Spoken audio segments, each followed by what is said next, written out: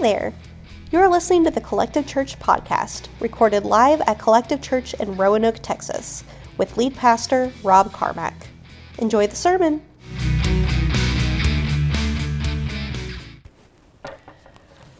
God, just thank you that we're able to come here today and be together as we're kind of in like the busiest season of the year for most of us with Christmas and the end of the year, and just pray that we're able to cherish just community today, and then we're able to go into the season of Christmas over the next week and next several days with peace and hope and joy. In your name, amen. So James was born at the end of October in 2017. He's my oldest. So at Christmas time that year, he was still a newborn. So I was deep in postpartum depression. He was very colicky. He did nothing but cry for like the whole 2 months that he had been alive. And I was just kind of in my own world. And that Christmas, I felt a very deep connection to Mary because she also had a newborn at Christmas. And I just remember asking myself, was it like this for Mary? Wasn't Jesus supposed to be like perfect? So he didn't cry, right? He didn't cry all the time, nonstop. What does a perfect baby even look like? It has to be that they don't cry, that they don't just like constantly need to be held. Like, did Mary feel like a milk making machine and that was all she was good for? Or was it different for her because she had Jesus and not like this baby that cried nonstop? And I remember just feeling such a deep connection with her of just motherhood and just really like the realization that Jesus was in a body, a human body, and he needed his mother just like James still needs me. And just a profound realization that really changed my image of Christmas, my image of Jesus, of just being in a body, of having a mom, of having needs. And then realizing like Mary wasn't just this like person that birthed a baby and then she was null and void. Like she actually raised Jesus. So she like poured life into him. She taught him everything that he knew, or at least some of it. She was actively involved in his life. And it was something that I never really thought about before, I guess. Like as his mom, she was really important to him. So she should be important to us. And growing up, I grew up Baptist and we didn't ever talk about Mary. She was just, like I said, the womb that held Jesus, and then we kind of like kicked her to the curb and didn't care about her anymore. And so when I had a baby at Christmas, I really just honed in and focused on Mary, and I was so interested in what was the experience like for her? What was Christmas, that first Christmas, like for her? What was it like raising a baby? Did she know what would happen at the end of his life? Did she know what his life would be like? But before we can talk too much about Mary, we have to talk about Elizabeth. So we're going to pick up in our story today in Luke chapter 1. We're going to get to verse 46 through 55 in a little bit, but kind of right before where our story starts today, Mary has been visited by a messenger who tells her that she's going to be pregnant. And not with just any baby, but like the baby that everyone has been waiting for a very long time, for generations. And then he follows up, so she kind of, I'm sure she's a little dumbfounded of like, oh my gosh, what are you talking about? Am I hallucinating? But also, he follows up with, your cousin or relative, Elizabeth, is also pregnant. She's been barren for a long time. She's older in age, but she's also going to have a baby, just like you. And we don't really know why the messenger included this, but it wasn't until after hearing that Elizabeth was pregnant that Mary agreed to do this thing. That's when she says, let it be done. And I don't know if the messenger was trying to give himself credibility of like, hey, we did this thing for her, like it's good, we can do this for you too, even though it sounds kind of far-fetched, like it couldn't be possible. But maybe Mary needed some encouragement to know like there's someone else that's going through this with you. You're not doing it all completely on your own. We don't really know. But in any case, after hearing this, Mary goes as soon as she can to see Elizabeth. And she rushes to her. And I'm sure I don't know how far away they lived, but on the journey, I'm sure her mind is racing with all of the possibilities of what could happen. Is this happening? I don't know if you or your partner has ever taken a pregnancy test that was like only kind of sort of positive. When I found out I was pregnant with James, we were not expecting it at all.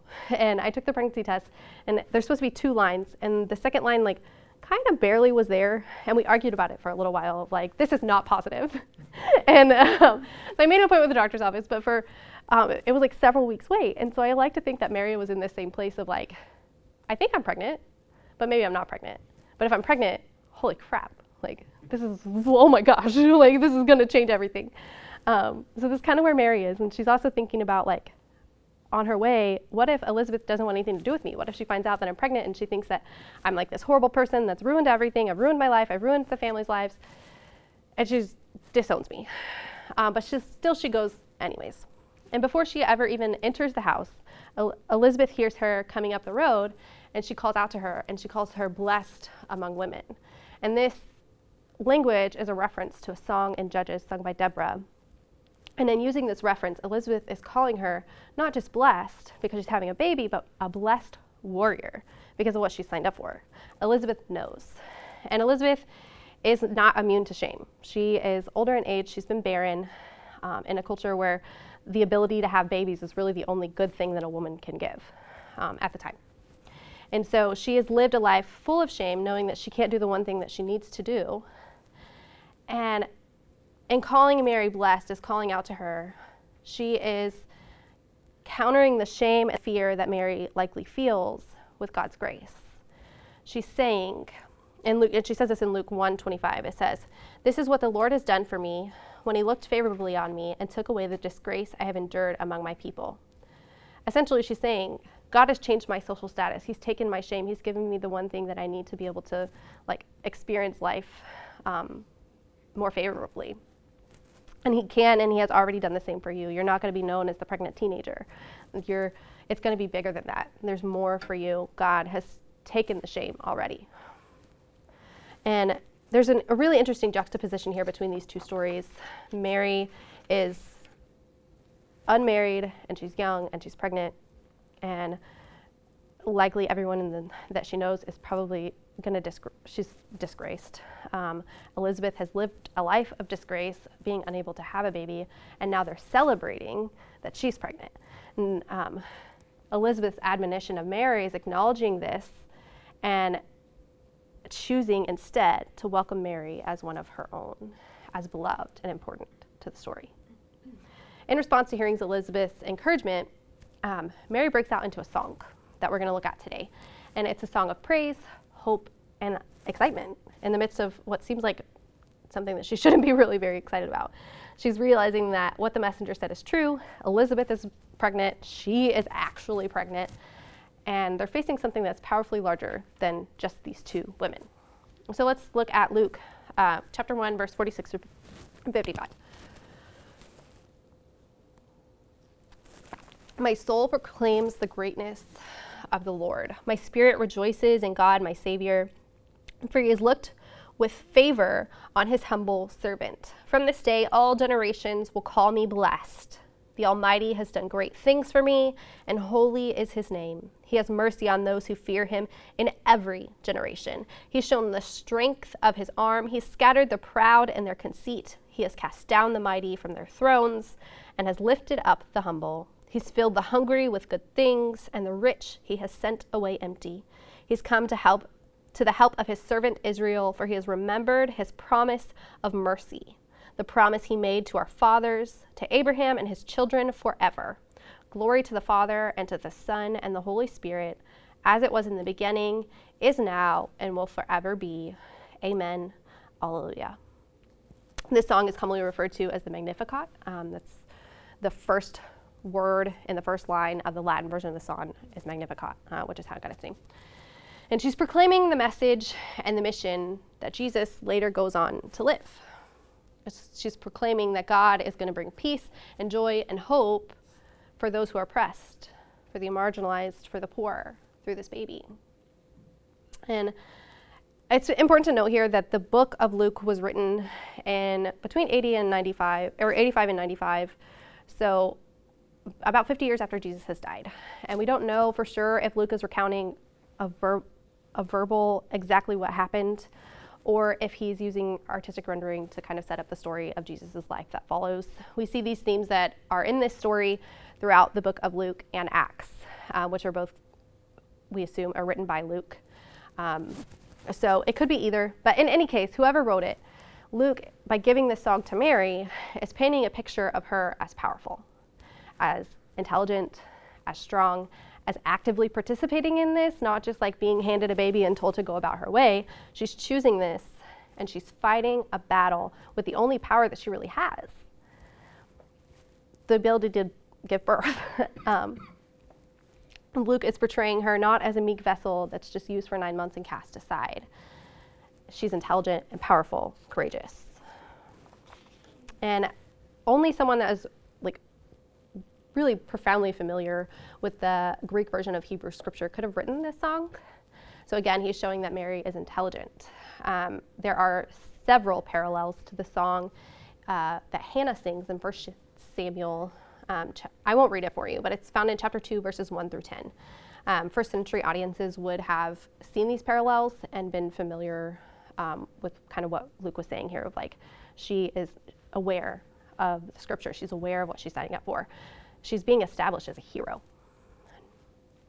And here she is, she's young and she's pregnant. She's unmarried in a culture that prides itself on the control of women and their sexuality, and yet she's pregnant. And she sings a song.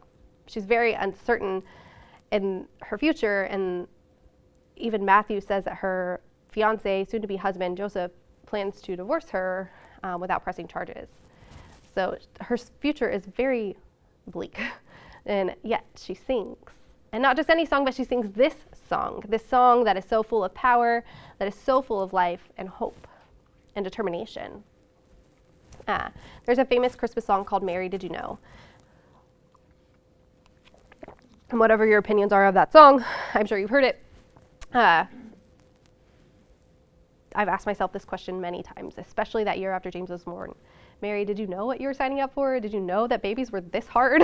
Did you know that the life that your baby would live? Did you know the death that your baby would suffer? Did you know?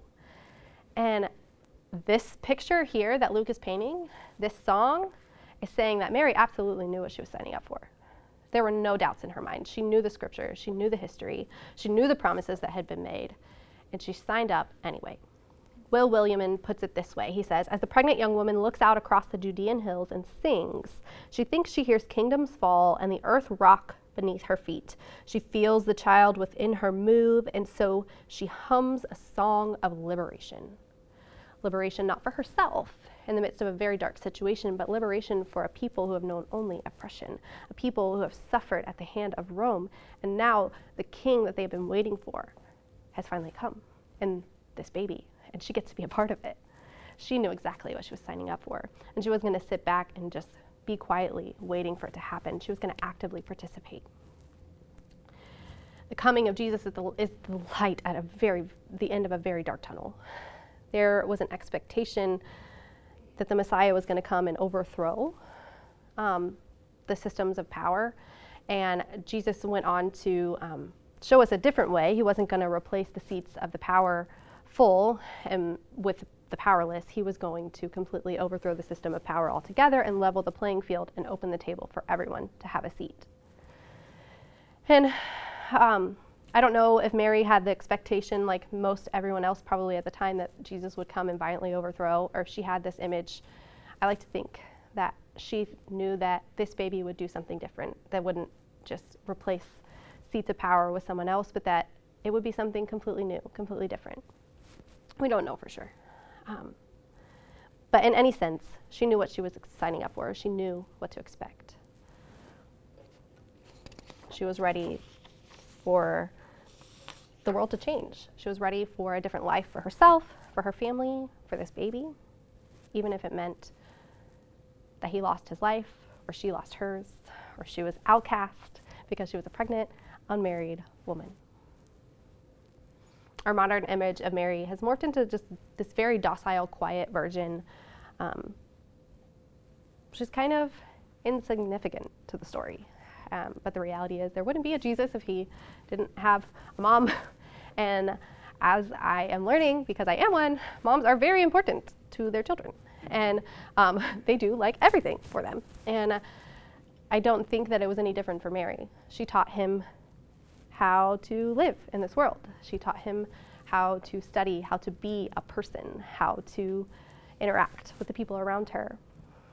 And she's not insignificant. She wasn't just used for 9 months and cast aside. She signed up for battle, and she went down fighting. In Mary, we're taught what it looks like to hope in the midst of a very hopeless situation. Not hopeless for herself, but hopeless for her people. We're in the 4th week of Advent, the last Sunday before Christmas, and there are 4 themes of Advent: hope, peace, joy, and love. These 4 things feel very hard this year. Not only we're in the 2nd year of a pandemic that seems never ending, with a new variant that, depending on who you talk to or whatever news you read, may or may not ruin Christmas. And it's very scary, and it seems never ending. But not only that, as a church, the Carmacks have resigned, and we're facing a future that looks very different. We've never been a church without the Carmacks, but we're headed in a direction that feels scary. Maybe some of you would say hopeless. Who knows? But Mary understands what it looks like to feel hopeless and hopeful at the same time. Last week, Megan talked about a hope that was shaped by pain and suffering, a battered hope. She said, it's not a shiny new hope. And I think that we can't have hope without pain and suffering. We would have no reason for it. We wouldn't understand it. We wouldn't know it when it showed up if we didn't know what it was like to be afraid, to be unsure, to be lost, to be hopeless. So this week, as we round out Advent and enter into the official Christmas season, let's join Mary and sing in a hopeless situation, holding on to what little threads of hope we can find, knowing that one day it won't be like this, that it can't be like this forever, that change is in the midst. That is what Advent is all about, is waiting in the hope for change. Let me pray. God, thank you for hope. Thank you for Mary, that she is a picture not just of the mother of Jesus, but a picture of what it's like to live life, and to hold these two, hope and hopeless, at the same time, and live that out, and be in the midst of pain and suffering, and still cry out with joy and praise and excitement for the future. I pray that as we go into this week that we can find hope, and even a little bit of it in the midst of darkness. Or maybe you're full of hope, and you're ready to go on into the Christmas season. Wherever you are today, God, I just pray that we can find a little more hope as we move into what's next. Amen. Grace and peace be with you. Also with you. This has been the Collective Church Podcast. We post episodes every week on Sundays. If you're interested in supporting our church, you can give at collectivechurch.net/give. I hope you enjoyed listening.